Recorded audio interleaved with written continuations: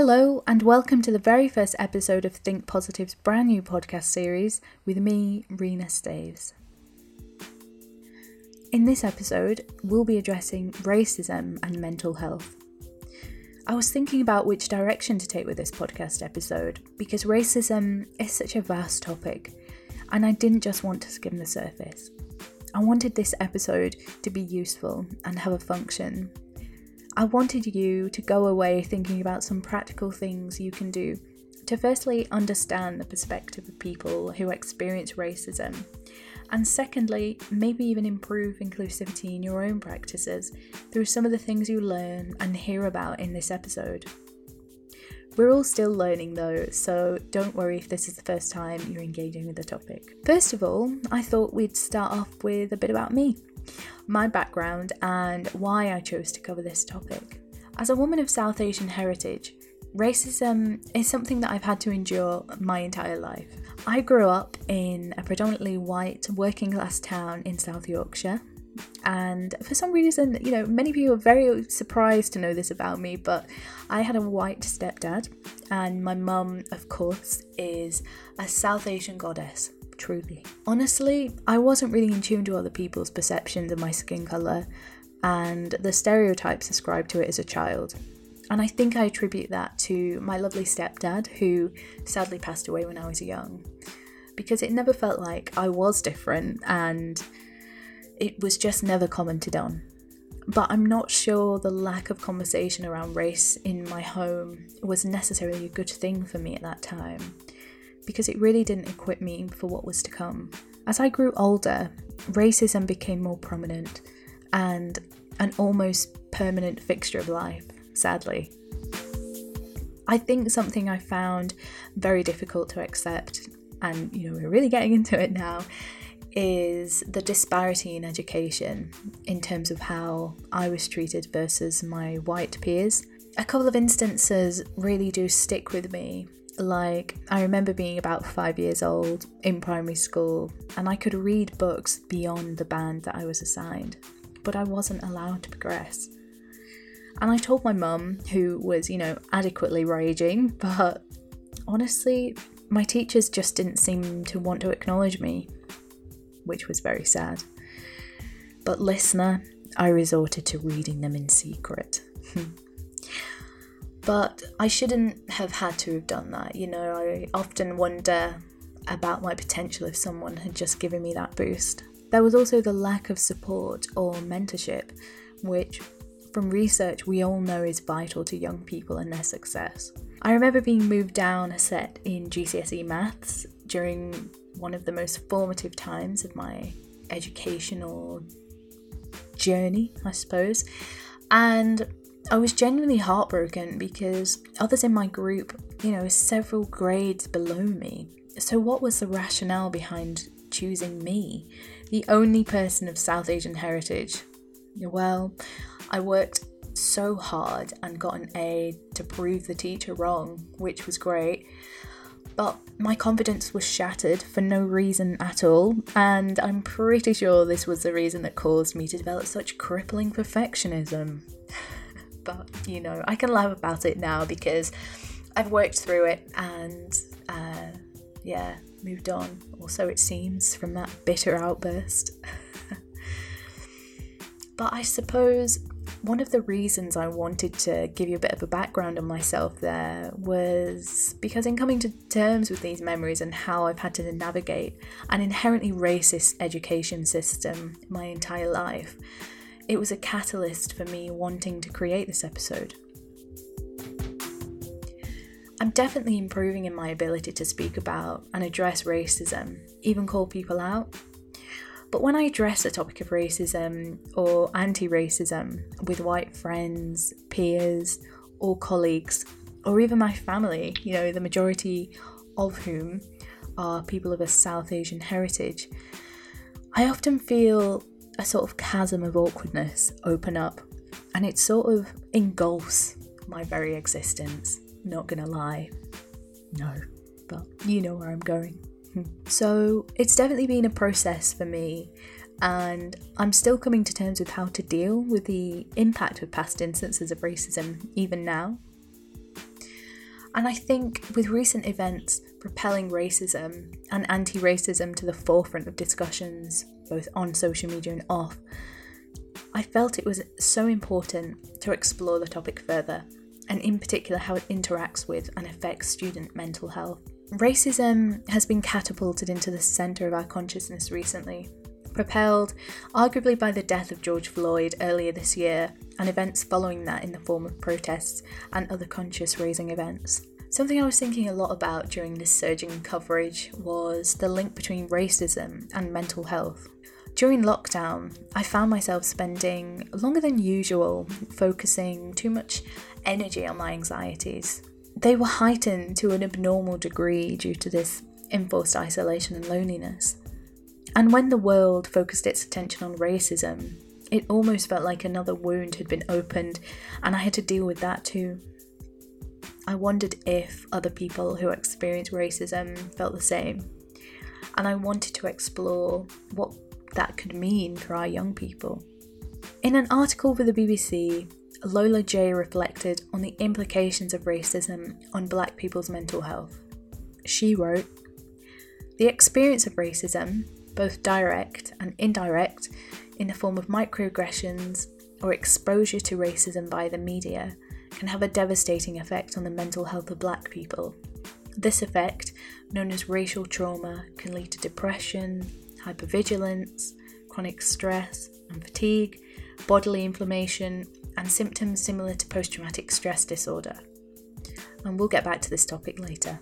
What I found incredibly interesting when I was researching for this episode was the facts and statistics of mental ill health affecting specific groups of individuals who experience racism. You'll hear me saying the phrase people who experience racism quite a lot in this episode.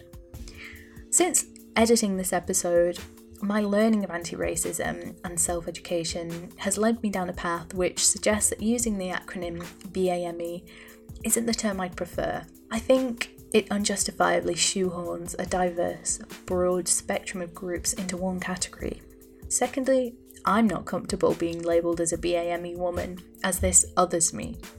So I'm trying to be a bit more inclusive with my language. And of course, any feedback would be greatly appreciated. Please let me know if I can do better. I definitely have a lot of work to put in when it comes to my vocabulary surrounding racism. If you're interested in learning more about expanding your vocabulary too, I recently found a useful resource developed by Ink Arts UK as part of their hashtag #BAMEover campaign, which I'll share in the description of this episode along with other resources that are talked about in this episode. So, facts and statistics. There were so many shocking findings that I came across that I honestly didn't know where to begin, but I thought I'd share the ones that stuck with me. For example, the risk of psychosis in Black Caribbean groups is estimated to be nearly 7 times higher than in the white population.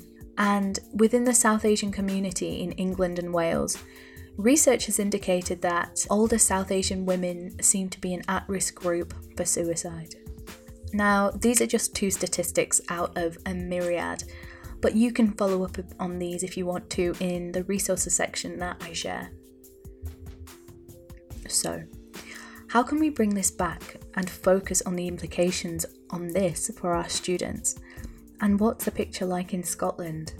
When I was conducting my research on racism in Scotland, I found surprisingly very little, but what I did come across created a kind of depiction of a culture of silence in Scotland.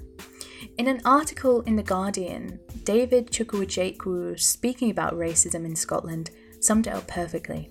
He said, "There's not the same provision here in Scotland as there is perhaps in places like London.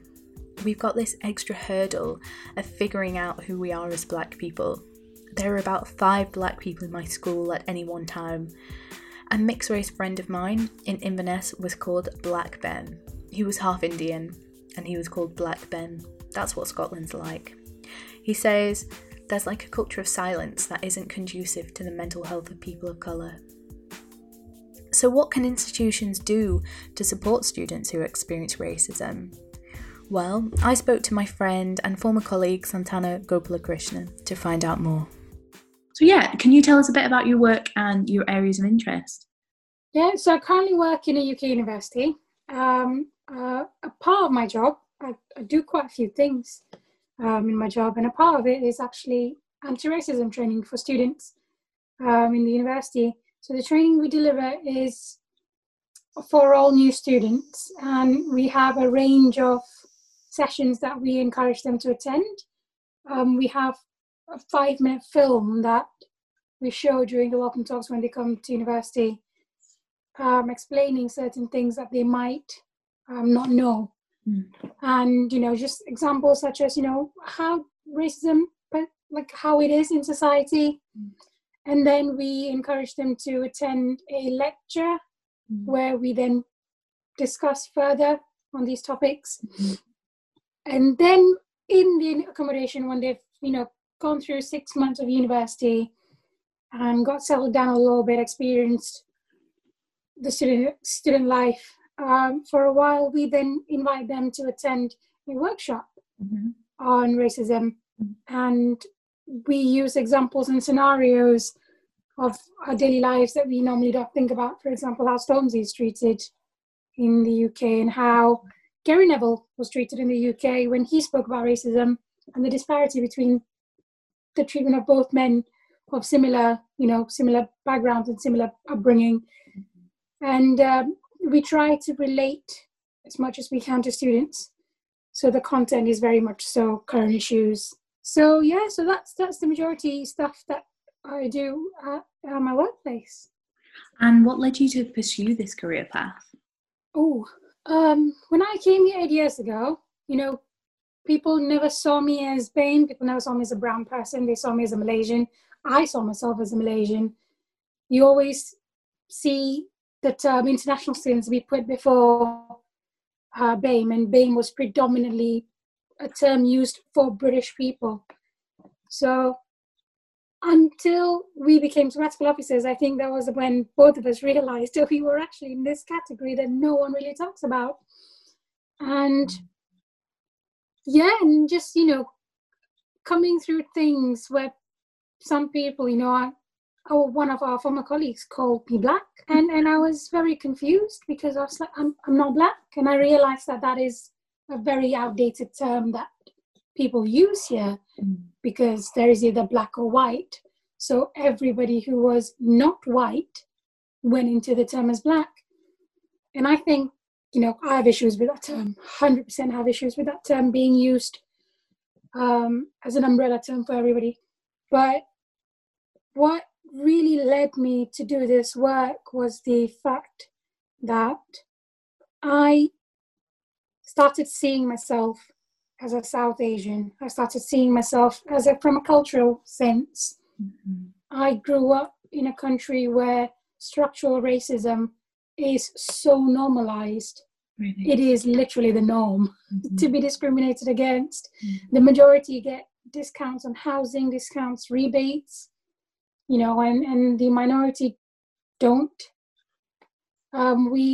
Indians, like my parents worked really hard. My parents were working class. They worked really hard to get to where they are, to allow us to experience a good life and get everything that we needed, which they didn't growing up, because they grew up pre-independence, which was like pre-57, 1957. So, I had the luxury of learning English when I was very young, and that was number one. I know for a fact that was a catalyst in my privileged life, like in Malaysia, is learning the fact that I learned English from a very young age, and the fact that I had all the education that I needed, like help in education that I needed, I got it. So that definitely helped, push, basically make my skin color not the reason why I wouldn't succeed, kind of thing. So I was very lucky to have that privilege. Not every Indian has that privilege in Malaysia. So when you come here, I came to the UK, I assumed that those things don't exist. I was met with a very, very harsh reality that they do. So I think, especially after being with a white person, because my partner's white, Corey's white, you realize that the treatment is very different to, when, for example, if you are with someone of your own skin color and race. So all that put together has made me think, oh, maybe I should do more work in this. So I started reading up and educating myself, and someone saw some potential in me and decided to put me forward for this job. So a very long-winded answer. I'm very sorry. No, it's really interesting. And going back to the training that you deliver, is it attended by all of the freshers, or is it kind of like they can opt in if they want to, kind of thing? So the word compulsory is very taboo, I think, and it's always been an issue. Even when we were sabbatical officers, we tried to get some training to be made compulsory, didn't we? But people were very against the word compulsory because it has a very negative connotation. We highly encouraged them to. We tried to push out, every benefit. In my opinion, I think is really well attended. In our pilot, we had over 9,000 students watch the film, and that's more than the freshers. That's including continuing students as well. We decided that, yes, I'm going to put my time. I'm going to watch this. And it was very, very good. The lectures and the workshops was actually cut short because of COVID. With lectures, it was actually very well attended. It was an opt-in, and 3,500 out of 5,000 students opted in, which I thought is brilliant, because students knew what was going to be discussed and they wanted to be in that environment. They had a lot to say about what the content was and their feedback, but the point is it got them there and it got them talking, and that's what we wanted. Our main idea for the work that we do is we're not telling people what to think or believe. We encourage freedom of speech, but we also wanted to progress race equality as well. It's allowing people an hour of their time to just sit and reflect about a particular topic that they probably wouldn't in their daily lives. And I think that's really important for people to understand, that it's really just a space for us to actually put aside to think about race equality, not have floating thoughts, which are like 5 seconds and then you never think about ever again. And you mentioned that you received a lot of feedback, or that people had a lot to say about it. What was the general feel of those comments? Was it kind of like, interest in the topic, a willingness to engage? People are very colourful, to put it in context and also in personalities. Mm-hmm. I think everyone has different language choices. Some of them were conveyed very politely and very constructive. Some of them were just very honest about how they felt. Okay. Either way, we encouraged their opinions because it got them talking. It must have made you feel something to click on that feedback form and then say what you thought. We highly encouraged our students to give feedback. And I think we received more than 15% of feedback from the students, which really made the report very valid in statistic terms. But there was a lot of resistance to the section on white privilege, which we all saw it coming. I think the word privilege is very, very it's associated with wealth. So you get a lot of people from working class backgrounds that think, I can't be privileged because I came from a working class background, but that's not what we're saying. We're saying that you're walking down the road, an elderly person won't be clutching the bags, and those kind of privilege. But people don't see that as a privilege. People see that as a norm. Mm. But what they, at that point, probably didn't really understand that that's not the norm for some people. Mm. The norm for those people are people clutching their handbags or crossing the road when they see people who look like them. Yeah, I see. And what would you say is the state of racism at the moment in higher education? Have we made progress, or is there still a long way to go? I think we've made progress. I think there's definitely some progress. We have to start somewhere, Mm. So there's always been cases of racism in universities. It's just that we never attempted to capture it. Right. We all know that students have always said that the reporting systems are not adequate enough. Uh-huh. And, the staff are not trained enough. They're not experienced in dealing with cases such as racism. They're not they don't feel that there are any spaces, safe spaces for them to explore these issues. Yeah. So we have made progress. I mean, there are lots of universities who are subscribed to the platform called Report and Support, which allows people to report any incidents, either with their personal details or anonymous. Mm-hmm. And it does help make reporting incidents a lot easier. But I do feel that is a support part where the universities need to improve on. Mm-hmm. For example, I think there's a major need to get student support staff to be trained, especially student-facing staff. Mm-hmm. Diversity in staff, that's number one thing as well. And then ensuring, and this is my bit where I feel quite passionate about, is ensuring disciplinary procedures and regulations are fit for purpose. We need to ensure that the disciplinary teams are trained and educated to be more confident in dealing with disciplinaries or complaints relating to racism. Because I think one of the reasons why we fall apart when it comes to like cases of racism, or when a student puts in a complaint, is that you don't have, your procedures are not fit to be adapted into like a case relating racism, because there's almost always a he said, she said basis. You don't have, a concrete, levels of sanctions that you would particularly place. And I think that's where universities probably need to improve on. But, we focus a lot on the BAME attainment gap. And it's almost, it's always on the academic success, student experience. But what we need to also reflect on is the culture that our universities have at the moment. Culture change is 100% one of the reasons why the BAME attainment gap is low or high. But I don't understand why, when we map a student journey, we don't include instances where a student is forced to make a report, forced to make a complaint because of something that's happened. Because it does, it does happen in many students' lives, where they then, use a platform like Report and Support and stuff to lodge a report or a complaint. Mm-hmm. And if we don't include these experiences of a student, say they do choose to make a complaint about a racist incident, what is the student journey from there? You don't see that. I've been in meetings where, like for example, as sabbatical officers, we've mapped out student journeys before.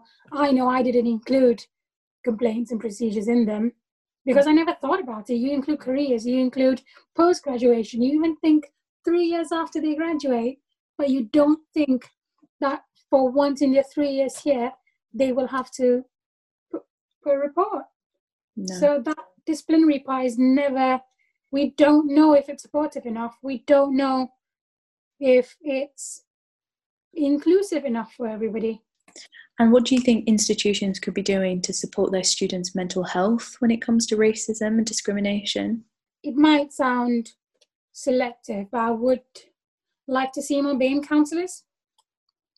I think, and this comes back to mental health, if a student's stressor is racism, and if that's what's making them feel down, feel low, and something has happened to them, if overt racism has occurred, the last thing they would probably want to do is to enter a room and speak to a counsellor who might be the same race as the aggressor.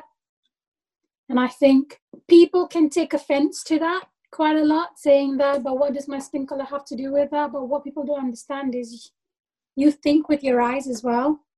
Yeah. What you experience, you can come through that PTSD. The PTSD always happens when it's triggered with sight as well. So I think that's probably number one, put more effort into hiring diverse counsellors. Pay attention to the procedures. Like I said earlier, are they fit for purpose? Make sure that all your policies that you start doing from now have an equality impact assessment.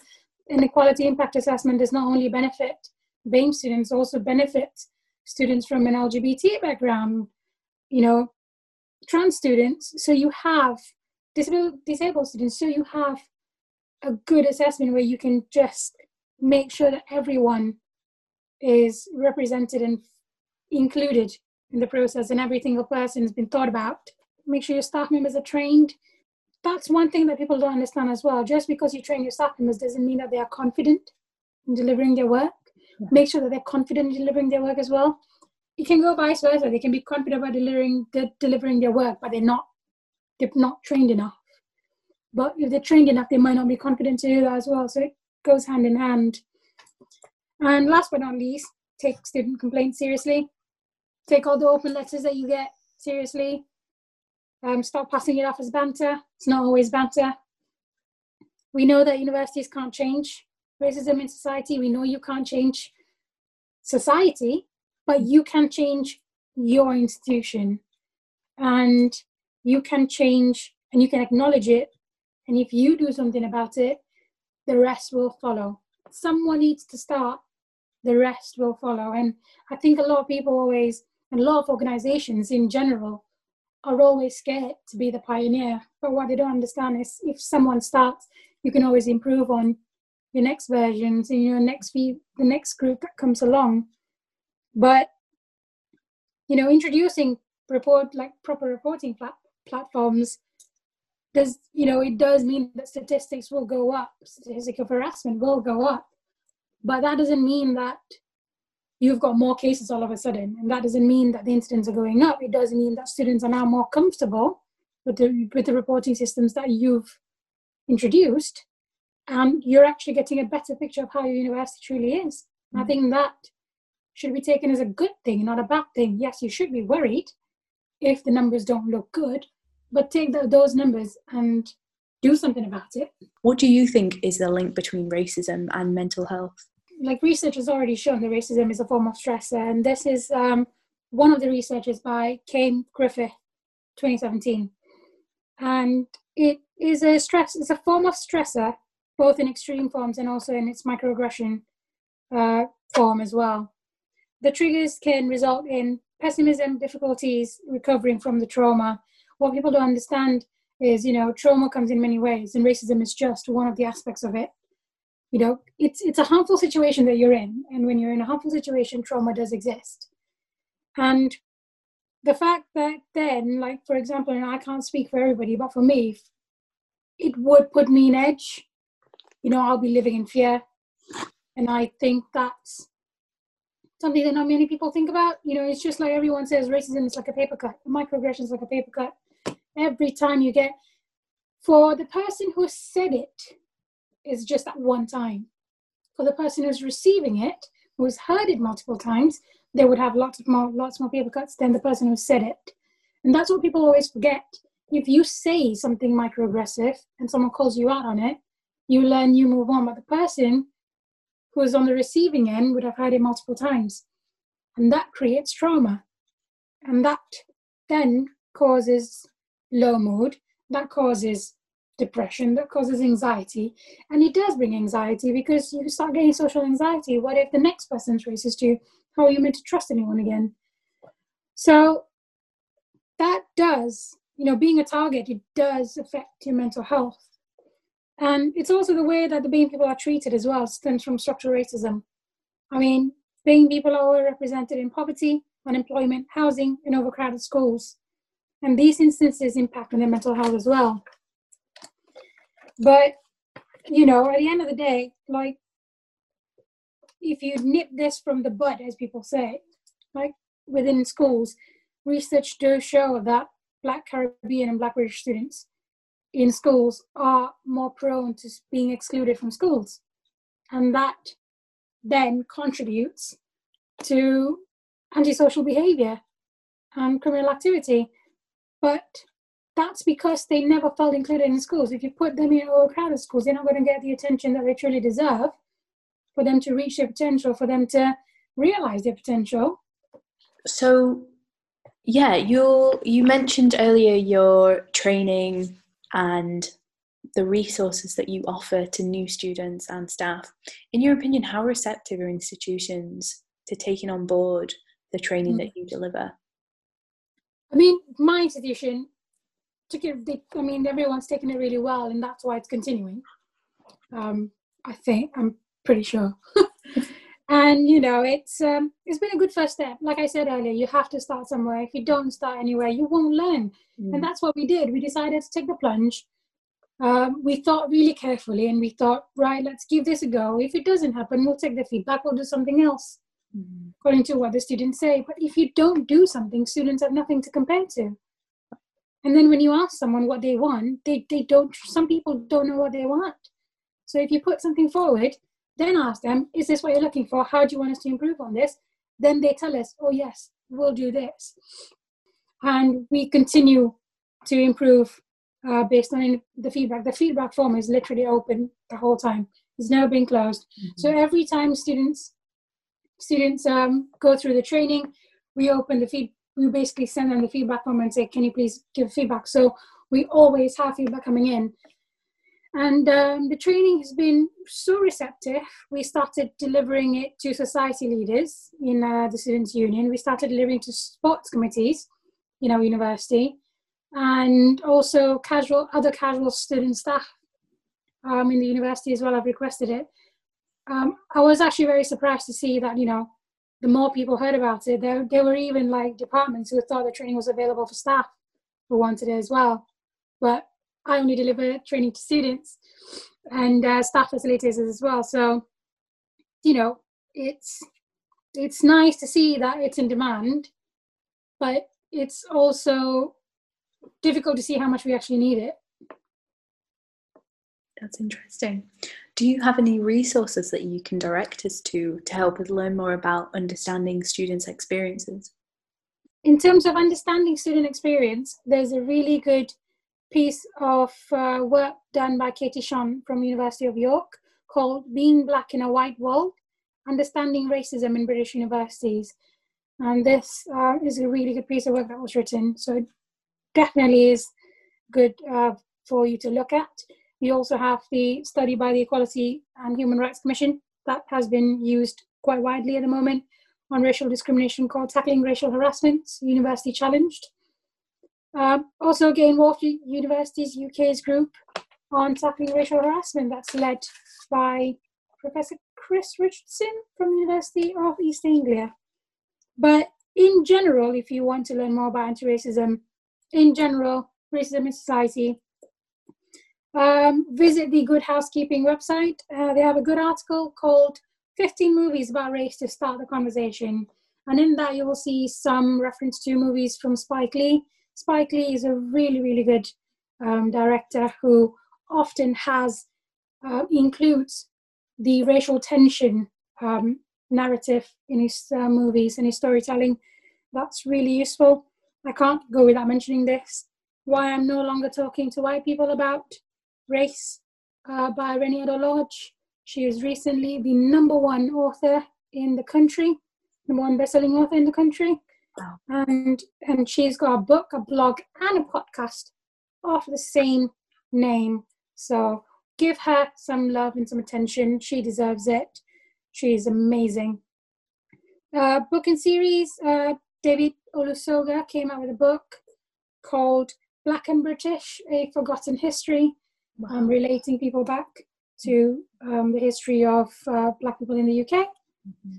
He has a book and a TV series of the same name as well. And also British by Afua Hirsch. And that talks about her experience as a Black person in the UK. Wow, so many interesting resources. I'm intrigued by the one on Black British history, because I feel like talking about racism, some of the conversations I've had with people, they're like, oh, isn't that just a thing in America? Yeah, like there's a lot of people who say, at least in America, we know it's racism. Yeah. It's in your face, but in the UK, it's not in your face. It's so subtle. It's so subtle that people think it's just normal. That's how things have always been. Like, just using slurs used to be the norm here. And I came across quite a few people who asked me, why can't I say it? I could say it in the 60s. I can't say it anymore. But that's because we didn't have the power to say no then. We have the power to say no now. Yeah. We're empowered to say no now. You can't use those words on us. So I think that's what people don't understand. Like, racism and power goes hand in hand as well. So let's bring this back. What can we do to tackle or combat racism in Scotland at our institutions, and what can we do to support our students? Thinking about our student mental health agreements, and what are the next steps? Well, based on my limited research, I've come up with several recommendations that you can take forward if you like, and if your institution has the resources to enable you to do so, to ensure greater race equity in your student mental health agreement. Please also note that I am not a trained medical individual or someone accredited with advice-giving qualifications, sadly, so the recommendations below are really just meant to offer some insights into what you can pursue if you want to, and they're not an exhaustive list. When I was trying to bring everything together and offer you some concrete examples of things you can do next, something that kept coming up in my research was the notion of culturally appropriate support. And here's recommendation 1. Translating your support or providing interpreters where possible. Language barriers, we know, are a huge challenge for some people whose first language isn't always English. Language barriers, we know, are a huge challenge for people whose first language isn't always English.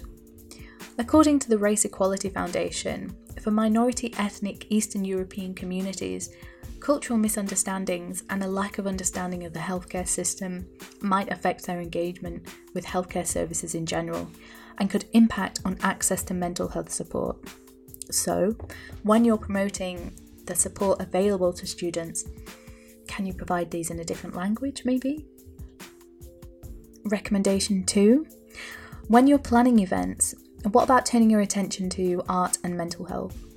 For some cultures, talking about mental health is considered deeply taboo, and hosting arts events could be a really great way for people to connect with their emotions without having to engage in explicit conversations about it. Recommendation 3. Increasing the ethnic diversity of staff. To me, this makes sense. If you experience racism, chances are you'd feel more comfortable talking to someone who would have some understanding of what you've been through, as it's likely they've been through it themselves, although I can only speak for myself there. Increasing the ethnic diversity of staff may also ensure that you're representing your student demographic. Our 4th recommendation would be training. It's vital that everyone confronts their unconscious biases and works to impact the stereotypes or prejudice they might have accrued. Training can sometimes be an incredibly useful tool to help everyone tackle this and move forward. Finally, speak to your students. Ask them what would help them. It's so easy to assume that we all know what students want, but really, we can be so out of touch sometimes, and that's okay. Speaking to your students builds trust, develops channels of support, and ensures that you're providing the support that your students need. And that's all the recommendations that we have. I hope you found this episode useful and insightful. If you have any questions about any of the issues raised, feel free to get in touch with me. Also, if you have any feedback, I'm always interested to know what my loyal listeners think. You can email me at rena.staves@nus-scotland.org.uk. Thanks very much, and I'll see you for the next episode in November, where we'll be delving into the depths of loneliness. I'll see you soon.